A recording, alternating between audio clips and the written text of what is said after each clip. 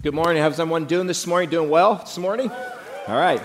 I'm doing well too. Was able to go this weekend on a men's retreat with 50 men here from Grace. We went to Western Maryland, and Lord moved in our hearts in a powerful way. Get back last evening. It was just a life-changing kind of weekend for us, and I was glad to be part of that and to be with our men. Today we wrap up the service or this series of messages, Doing Hard Things, with a message I believe will be potentially the one that we need the most because it impacts us personally in order for us to do hard things. And the truth is that we need to get back up, and we need to realize that God loves us and finds us as He finds us.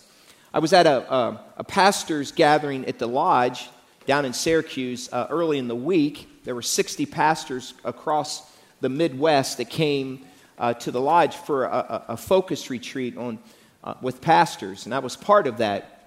And the last session that I was in, one of my favorite men, pastors in the fellowship of churches that I get to be part of, was sharing. And so I made certain to be part of that, wanted to hear what he had to say. He's 80 years old, and the Lord has used him in powerful ways. And so he told this story that is so good. It actually is so good for today's message. He talked about the time when he was 15 to 16 years old as a teenager in his house, and finally he got to 16, 17, and the family, he lived on a farm, and his family had a truck that his dad let him drive. And so he would drive this truck, and if you remember trucks like this, he said when you would turn the steering wheel, you had to turn this far before it turned to the right. And then you had to turn it this far before it turned to the left. There was a lot of play in the steering wheel. So he said you would often drive like this. He said he had one of his friends one of the evening, and there was some country roads nearby his house that they used to drive on and try to get all four wheels off the ground. Some of you remember doing that. Guilty. I did that many times. And so he was driving this truck, and he was with his friend, his teenage friend, and they were by themselves, and Dad trusted him with the truck. And so they came to this one hill. As they would get to this one hill, they knew if they go 40 mile an hour, they could hit the hill at the perfect time. And when they hit it at the perfect time, all four wheels would come off the ground, and they would high-five each other as they were airborne there. He says that as they were driving in about 40 mile an hour, and they hit this hill, 40 perfect, he said they went airborne. And he said when the truck hit the ground, it was pointed a little bit to the right. He said so he tried to correct, and when he turned left, he didn't turn left enough because there was so much play. And finally he turned, it swerved it to the left, and he said he tried to correct it and turn it back, spun it to the right, and before he knew it, he had plowed through a fence, was sitting in the middle of a cow pasture in mud. He had crashed through the fence, and the truck was crashed in the front. Tires blown, 2 tires blown on it, and he realized he had made a decision that wasn't a good decision. And so he realized at that moment that he needed to get his truck out of the mud that it was stuck in. Put it in gear and couldn't get it out. The tires were flat. So he said he jacked it up, those old bumper jacks. You remember the slot in the bumper, and you crank it up, and he got both tires off, and he walked them to the nearby gas station and pumped up the tires and brought them back, hoping that he could get the tires back on in time to back it out. Put the tires back on, and it was stuck. It wouldn't spin. He knew that he was in trouble.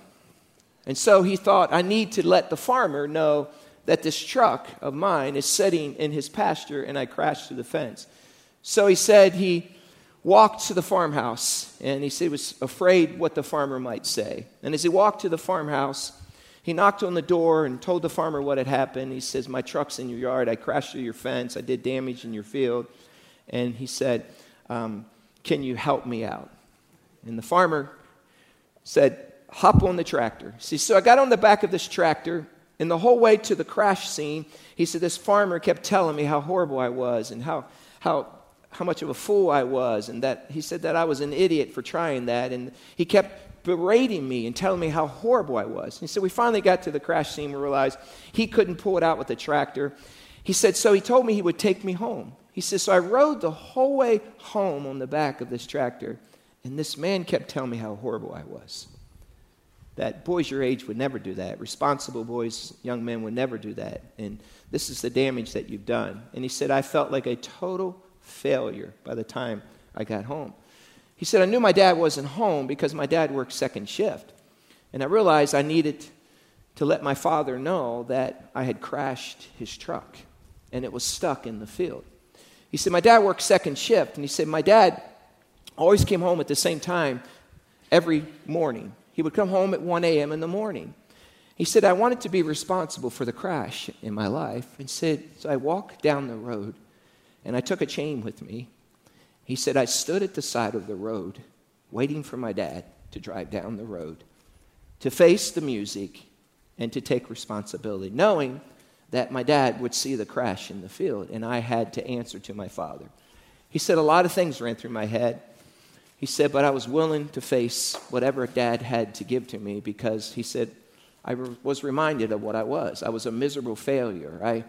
Young boys shouldn't do things like that. You wrecked your life and you damaged the field and you're an idiot for doing such a thing. He says, I stood by the side of the road at 1 a.m. holding the chain with hopes that dad would pull me out. He said, I saw these lights coming down the road and I recognized it was my father.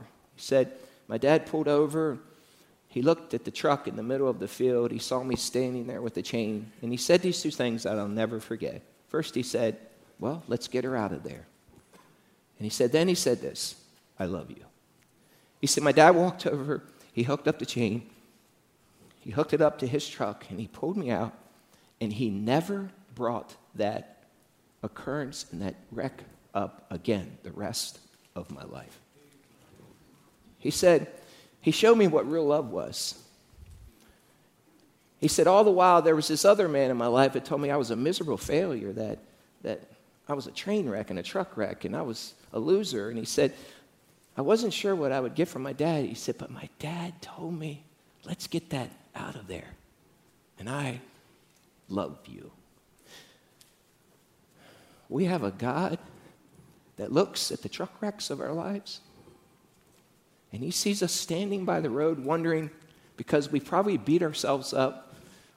And there's probably many of you that you have been so hard on yourself, and some of you haven't even forgiven yourselves for the choices you made. And when our God, the Father God, meets us at the truck crashes of our lives, you know what he says?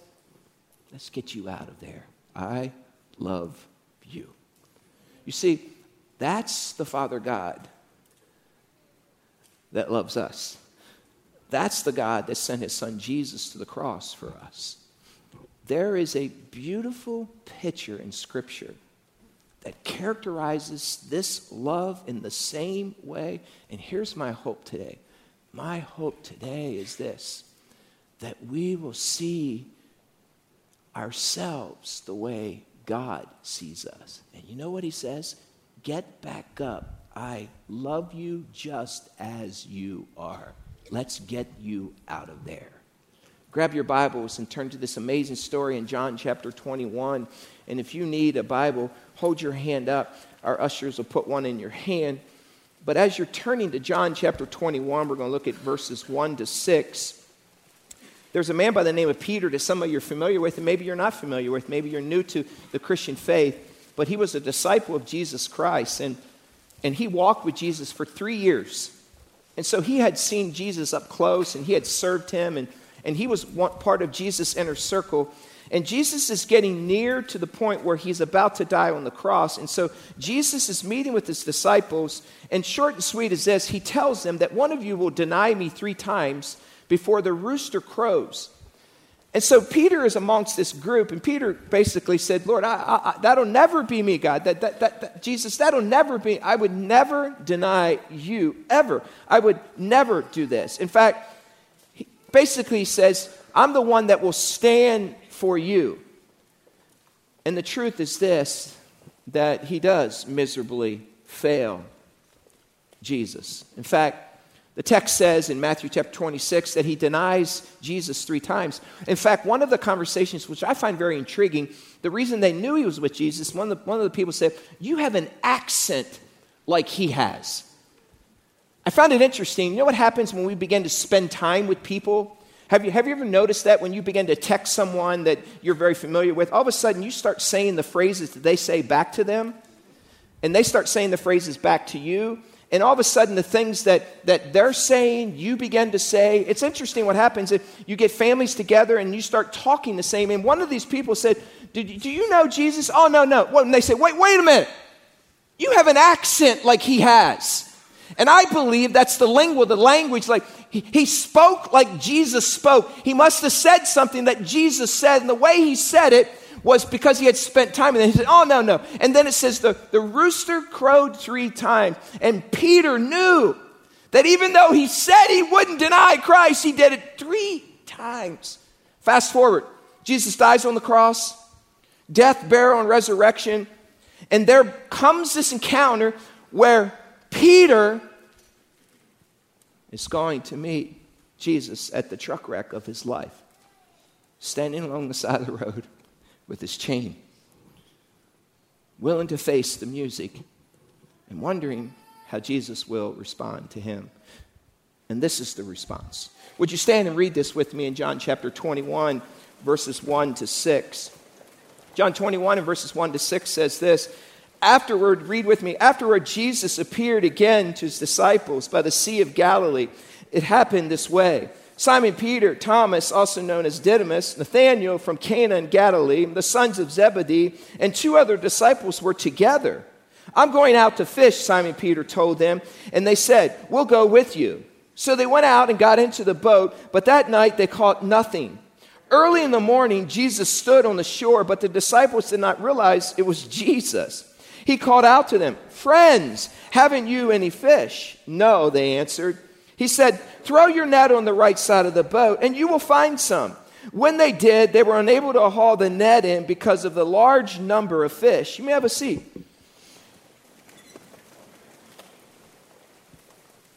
The picture is this, that Jesus is post-resurrection. He's about to meet them. They had failed him miserably. In fact, if you go to the cross scene, Peter was nowhere to be found. In fact, those that were with him were no longer with him. And so they had truck wreck after truck wreck when it came for them to stand and say, I'm a follower of Jesus.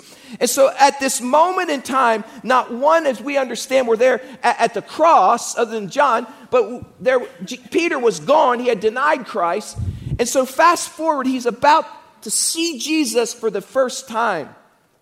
I'm also reminded of this in Proverbs chapter 24 when it comes to us as human beings. In Proverbs 24 and verse 16, Solomon says, but the righteous man falls down 7 times but gets back up.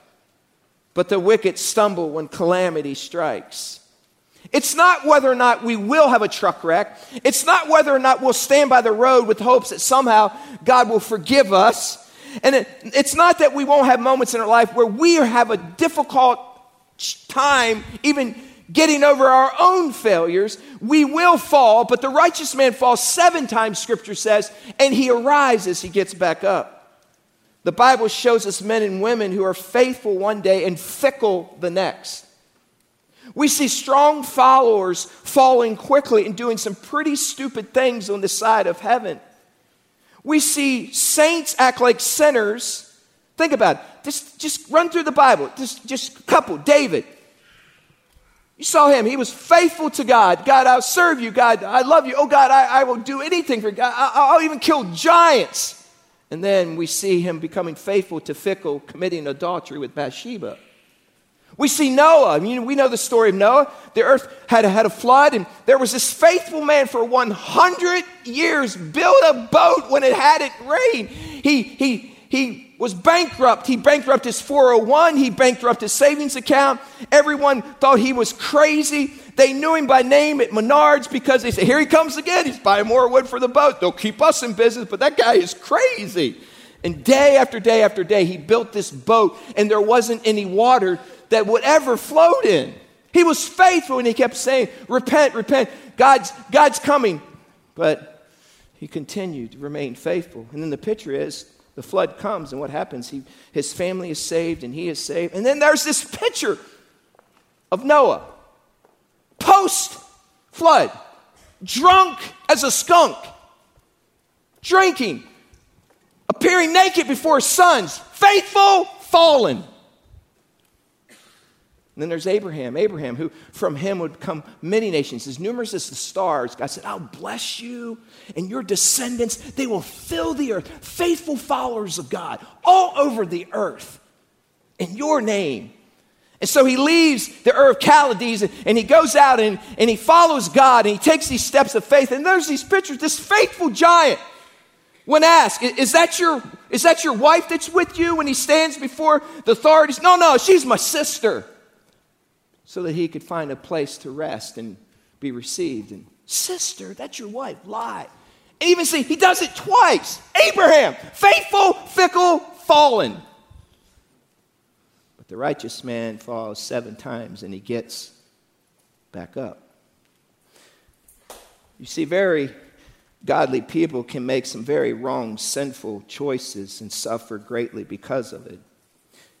I think it's good the Bible shows us that, because we would be tempted to deny this reality and think we are beyond that temptation. We're about to find Peter. Post-resurrection, Jesus is about to go to heaven, but he's saying his last goodbyes. Now, just think about this for a second. You know that your time is coming to an end. Who would you want to say goodbye to? Would you want to say goodbye to the people who had failed you miserably? Like, he's going through his list. I'm going to talk to the 2 guys on the way to Emmaus. I'm going to meet with these 1,000 people and these 5,000. And you know what else I'm going to do? I'm going to meet with Peter. He's the one that denied me 3 times and wasn't at the cross. Like, yeah, I want to just have a good time with him. Jesus wanted to meet him at the truck wreck of his life, holding the chain on the side of the road. Why? Because he loves them. So as he looks at his last minute of conversations, he's running through his list. I talked to him. Where's Pete? I need to talk to Pete. But why Peter? Why would he visit someone who let him down and denied his friendship with him? And look at verse 1 again. It says this: afterward, Jesus appeared to his disciples, and it goes through the list. And then it says in verse 3, I'm going out to fish, Simon Peter told him. And they said, we'll go with you. So they went out and got into the boat. But that night they caught nothing. One of the things I appreciate about Peter is that he didn't crawl into a hole. You know what he did? He went back to doing what he knew he could do, which was fishing. But at this point in time, he hadn't caught a fish. You see, he didn't let the demons of failure in the past destroy how God could use him in the future. He moved on. In fact, the text shows us his leadership ability. He's got 6 guys with him. Somehow, he convinced them to gather and to continue to follow him, even after he had miserably failed Jesus. This was a defining time for the disciples, by the way. They were confused. They were uncertain. And they were not sure of their future. They had just seen Jesus' death, and they knew that they were the pillars of the future of the way. So would the authorities hunt them down too? You see, it's in these kind of times that Satan wants you and I to give up. I wonder how many of us are right there right now. But I've done this, and I can't forgive myself. I can't believe I am the culprit. And the reason I'm in this mess is because I chose to go 40 miles an hour, and I chose to go against what my father said I shouldn't do, and I ended up in the mud in the field, out in a wreck, and I have flat tires, and now I'm standing along the side of the road because of my own fault. And many of us can't forgive ourselves. I wonder, in this room of this size and those watching by live stream and those of you in the South, I wonder how many of you are letting the baggage and the truck wrecks of your past keep you there instead of moving on and know that we have a God of grace that's not only forgiven you, he's chosen not to remember it anymore. See, here's what happens. We must remember this when it comes to our journeys. Success or failure is not permanent, either one. I want you to think on that for a second. You see, sometimes think, well, I'm successful. Listen, it's not permanent. You could fall tomorrow. And failure isn't permanent either, because you can get back up. Both require a choice. And so Peter has a choice to make. And look what happens. He's standing out there fishing, and in verse 4 it says, early in the morning, Jesus stood on the shore, but the disciples did not realize it was Jesus. I think the reason they failed to recognize Jesus, the majority of them, was because they were preoccupied with failure. They placed themselves back in a position to be used again, but at the same time, there was a part of them that just couldn't see clearly because they remember, because it was just a few days earlier that they denied and weren't with Christ at the cross. So they're standing early in the morning on the shore, Jesus, and it says this in verse 5. Jesus called out to them. And what was his first word? How did he respond to him? What's it say? Friends, haven't you any fish? Think about that for a second. He didn't look out. He knew who they were, and he knew he needed to check off his list. Who do I need to talk to? I want to talk to Peter because he failed me 3 times. And he looked out across there, and he could tell it was the disciples, but they didn't know that it was him. He could have said, hey, idiots. Hey, losers. Hey, truck wreck disciples. No, he didn't do that. What did he do? He said, friends, my closest inner circle, let me get you out of there. Here, let me hook up the chain and pull you out. Hey, I still love you. He wasn't the farmer on the tractor the whole way home saying, you did that? Wait till your dad gets home. That's stupid. You wrecked my fence. You will pay for this. He didn't speak or berate or knock them down. He said, hey, let me get you out of there. Friends, I love you. You see, Jesus understands the big picture. And so they're out there, and look what it says in verse, read on with me. It says, he called out to them, friends, haven't you any fish? Not only did he call them friend, he wants to help them. And they answered, no. And he said, throw your net on the right side of the boat, and you will find some.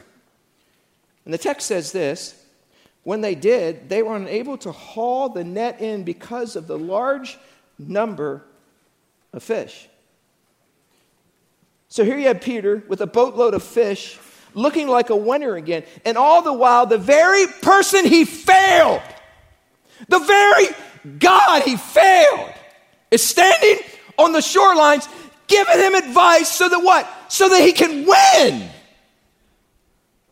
I've often said this, and I believe this with all my heart, that when it comes to men need wins in their lives. Because we're so hard on ourselves, and we have a tendency to remember what we've done wrong. And the truth is, the enemy wants to take us back. And so I'm constantly thinking, how can I help this man find a win? And Jesus is saying, friends, cast your net over there. And you know why? Because he wanted them to win. He wanted to remind them to move on and don't look back. So here you have Peter.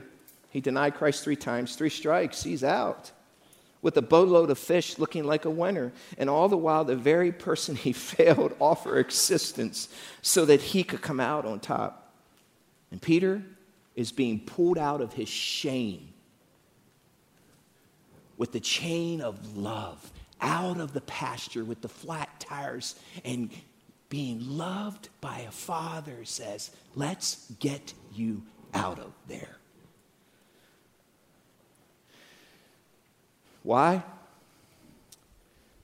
Because Jesus loves him, and he loves you too, just as much as he loves Peter. Sometimes we just need to own up to our mistakes, don't we? Sometimes we just say, like Bob said, as I stood along the side of the road, he said, I was willing to face the music because I knew I screwed up, and whatever came my way, I was willing to receive it. He said, but be honest with him. Through tears, he told his story. I never expected to hear that from my dad. Hey, let's get you out of there. And he said, my dad has never brought that failure up again. I believe admitting mistakes is far better than faking perfection. And so many of us, we're trying to cover up and trying to look perfect. And it takes so hard so much energy to try to stay on top and make it look like we have perfect families and perfect homes and perfect workplaces and perfect lives. And it takes so much to cover that. All the while we know that only by God's grace can we do any good. And there are areas in our lives that if the video of our past was played, we would be shocked that people found that out. Listen, a righteous man falls down 7 times. He doesn't stay down. He gets back up in the power and authority of Jesus. And he marches on. The next step here is crucial for Peter. Jesus allows him to catch fish. And now what will he do? Look, what will he do? And it says this. Look at verse 7. Then the disciple whom Jesus loved said to Peter, I always love this when I read this because John wrote this and he's like, hey, Jesus loved me the most. He says, it is the Lord. And as soon as Simon Peter heard him say, it is the Lord, what did he do? It says, he wrapped his outer garment around him, for he had taken it off, and he jumped into the water. And it says the other disciples followed in the boat, towing the net full of fish, for they were not far from the shore. And it says about 100 yards. Then they landed. When they landed, they saw a fire burning coals there with fish on it and some bread. And then it says that Jesus said to them, bring some of the fish you have just caught. So Simon Peter climbed back into the boat. He's soaking wet because he swam and ran to the shoreline and dragged the net ashore. It was full of large fish, 153. I love that they took time to count the fish. Numbers are important to God, by the way. But even with so many, the net was not torn. And Jesus said to them, come and have breakfast. And none of the disciples dared ask him, who are you? They knew it was the Lord. Jesus came, took the bread, and it says, and gave it to them, and did the same with the fish. And this was now the 3rd time Jesus appeared. And it says, look here, that he met them at the moment.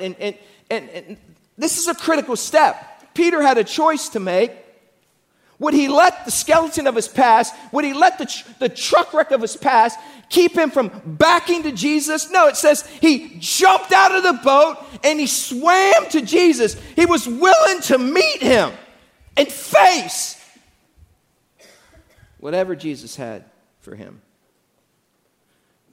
You see, there is no condemnation in Jesus Christ. There is none. And Peter knew this. I also know this, that the past has no power over the present moment in your life. Paul would later say this in regards to looking forward. And just hold your finger here and look at Philippians chapter 3, which really applies to this story here today. Look at Philippians chapter 3. Paul is trying to get us to look forward. And he says in Philippians chapter 3, look at verse 13 of Philippians chapter 3. Paul says this in verse 13, brothers and sisters, I do not consider myself yet to have taken hold of it, but one thing I do, he says, but one thing I do, and we should do, forgetting what is what? What's the word? Behind, forgetting the truck wrecks behind, forgetting that we're sitting in the middle of a corn or of a cow pasture with flat tires, but straining forward to what is ahead. And then he says this, I press on towards the goal, to what? The prize. What's it say? Win the prize, for which God has called me heavenward in Christ Jesus. Paul is reminding us, and Jesus is showing us, hey, you don't need to keep going back there. Hey, I've forgiven you. Hey, move on. That's what the cross did. I canceled the code of sin. I disarmed the enemy. Hey, I've chosen not to remember that sin as far as the east is from the west. And listen, move on. Because I've already pulled you out of that train wreck and that truck wreck, and I want you to know that I love you. Don't we need some banquets from the graves of our failures? Like so often we want to go back there and we want to stay in the ashes and we want to turn them up and we want to get dusty and we want to tell the story. And it's like, yeah, I miserably failed. And we want to go back and let that farmer take us on the ride on the tractor. And the farmer is the Satan. And we want to let Satan take us for a ride and remind you're a loser. Like you're an idiot. Why'd you do something so stupid? You wrecked your life. You wrecked your marriage. You wrecked your workplace. You wrecked your finances. You wrecked all the relationships. Why would you even get back up? Why would you even go home to your dad? Your dad will never love you. And we need to say, oh, yes, he will. And he proved it at the cross. And you know what my Father does? And my Father says, he says, hey, let me get you out of there. And I love you. We don't have a God that keeps taking us back to the truck wrecks of our past. He's looking forward and he's saying, hey, cast that net out there. Catch some fish. Hey, come sit on the shoreline with me. Hey, let's eat some broiled fish. Forget what is behind. Strain to what's forward. Run for the goal that I've set out for you. That's the God I serve. I don't know about you, but that's the one I serve. See, only two things remain in the past if you really think about it. Great accomplishments that either make us proud by reliving them or stationary by resting on them. And failures, defeats, and sin that cannot help but arouse the feelings of guilt and shame. It's like, who wants to go back to that cesspool? We don't need to call Miller's Sewer and Drain for that. It's clean, baby. Move on.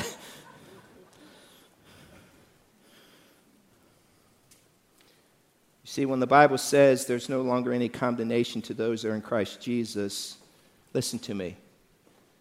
That's truth. You see, returning to the truck wrecks and recalling those horrific events zap us of a life that's led by the Spirit and effectiveness today. It derails us. It demoralizes who God is and God's grace on the cross. Christians need a good dose of holy amnesia when it comes to our failures. I was thinking this week, like, what would it be like just one day, if you and I just chose, like, just let's not set a goal for the whole year. Let's not set a goal for a month or a week. Let's just say one day at a time, Lord, I will not tell my son and remind him of how he failed me. I will not remind my wife or my husband of what they did 5 years ago and this week. I'm moving on. I will not remind my brother, my sister, my coworker. I will not. I refuse to look back. I'm going to see others as you see me, and I'm going to move forward, and I'm going to strain towards the goal. I'm going to leave that cesspool behind me. Man, what would happen to our world? Well, news wouldn't be 24 hours. It'd be like 30 minutes.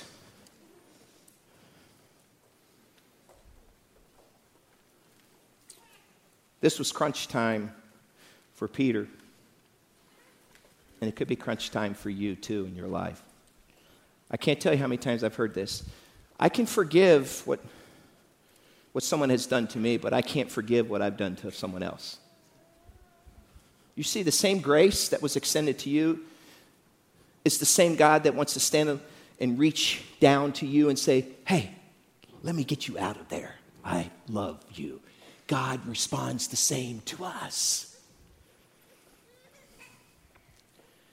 Charles Spurgeon said this many years ago, and I love this quote. He said, no saint shall fall finally. Sorrow may bring us to earth, and death may bring us to the grave, but lower we cannot sink, and out of the lowest of all we shall arise to the highest of all. Listen, our future is bright. We have eternal relationship with Jesus. The very person we have failed enters the room. There he is. So Peter, there he is, Jesus. The very person he failed, there he is. He's on the shoreline, and what's he called? He says, friend, come eat with me. The person that maybe for you, you're thinking, there's the truck wreck, there's the person I let down, there's the son I let down, there's the daughter, there's the ex, there's the past. The person you saw you at their worst, they now stand in your mind. And the last memory you have, what is that memory and what will you give to that person? I was thinking about Bob when he was telling that story. The only thing that dad knew in that moment is that he wrecked his truck. He screwed up badly, and the first thing out of his mouth was, let's get you out of there. And I love you. What would happen if we responded that way?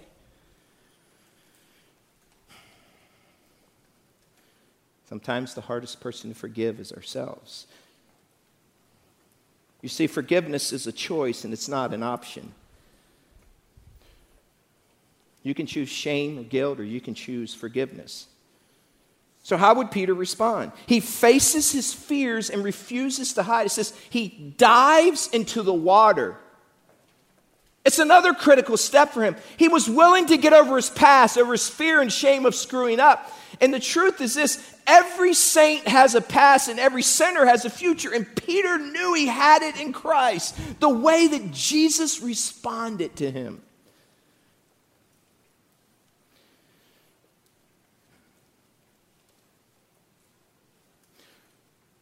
We must remember some truths when it comes to situations where we screw up. The first one is your struggles are necessary, so fight on. You see, our struggles remind us that we can't do it alone. Your Father has not forgotten you, so hang on. He can pull you out of every ditch you'll ever find yourself in. And thirdly, your future is assured, so walk on. You've been forgiven. Press towards the goal. Peter could have stayed in the boat. He could have remained in his shame and his misery and his failure and think he could never be used by God again. He could have forfeited all his talents and abilities and missed out on a great blessing and a venture from God, all because of a moment in his life when he was really human. Listen, we can go from faithful to fickle, but God will never let go of us. I wonder how many of us are sitting on the sidelines believing the lies of Satan that tell us that we are washed up and we are failures. You see, I'm fully aware of my past, and so are you. But when I look back, I want to look back at the cross, not the truck wreck.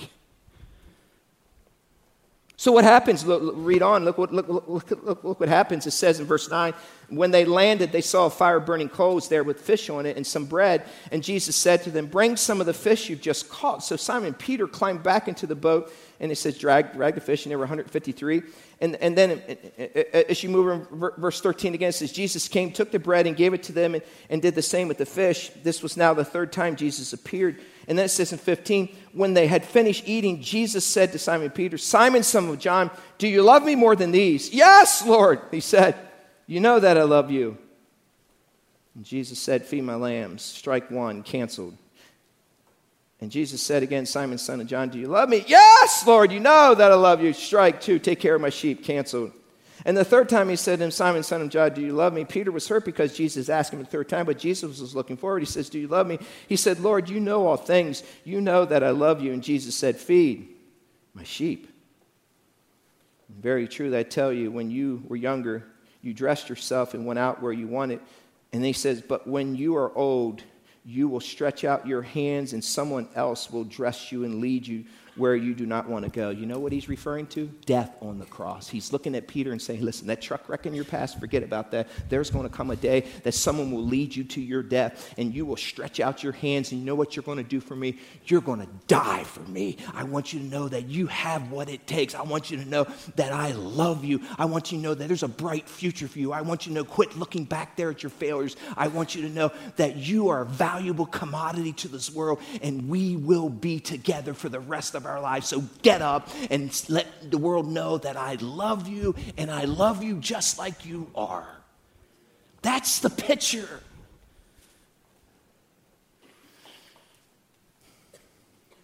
So Peter gets his chance to redeem himself. Let me ask you a question. Do you give whomever it is, your husband, your wife, your children, your boss, your son, your daughter, do you give them a chance to redeem themselves? When you meet them at the truck wreck of their lives, do you say, hey, hook up the chain. Let me get you out of here. I love you. Press on. Press on. Press on. Peter got his chance to be redeemed, and what I know from this account and what I know from my own personal life is this: God will never allow anything to permanently destroy our relationship with him. You see, here's what we begin to think. How can I be so fickle? Like, I can't believe I just did that. Yes, you address it. Yes, you repent of your sin. But listen, don't stay there. God loves you. And God is willing to pull you out and put you back on your feet. Press on.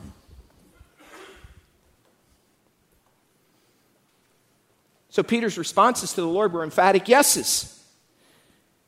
He didn't let his past finish him. He didn't waffle and whine and whimper. He didn't say, I don't know, or I hope so, or let me think about it. He jumped at the opportunity to receive God's grace, and he got to a point in his life where he was willing to die for Jesus. And even though he failed in his past, the best days were ahead of him. See, something happens when you know what you've been saved from and saved to. When you know you have a God of grace, there's this unusual love that you feel in that moment because you've never experienced anything like that. Like, why would God take the chain and pull us out of all of our sins and all our failures? Why would God be willing to do that when you recognize how much you're loved? You live differently.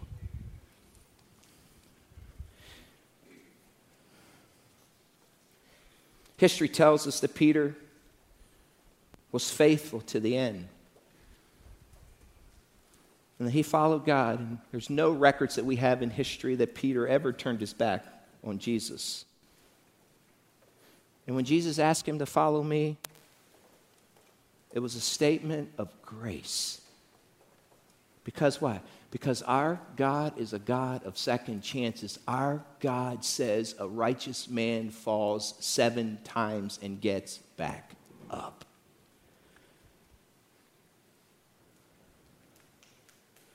The truth is this: God does not treat us like our sins deserve. I don't know about you, but I'm grateful that I have a God that meets me on the side of the road when I'm holding my chain and just hoping beyond hope that he'll forgive me. That meets me in the truck wrecks of my life and says, Jim, let me get you out of there. I love you. Oh, Lord, help us today. I pray, God, please give us a picture of who you are. And God, when the farmer on the tractor wants to come and berate us and tell us how horrible we are and remind us of our failures and tell us that mature young men or women would never do that and that Christ followers would never do such a thing and that they would never end up in a truck wreck like that, remind us, God, please remind us again and again and again and again and again and again and again that you love us. Oh, Lord, you're such a good God. I pray that we would stop berating and beating ourselves up. And I pray that we would just hold our hands out and say, God, we receive your grace. And may we know that you love us just as we are. In Jesus' name, amen.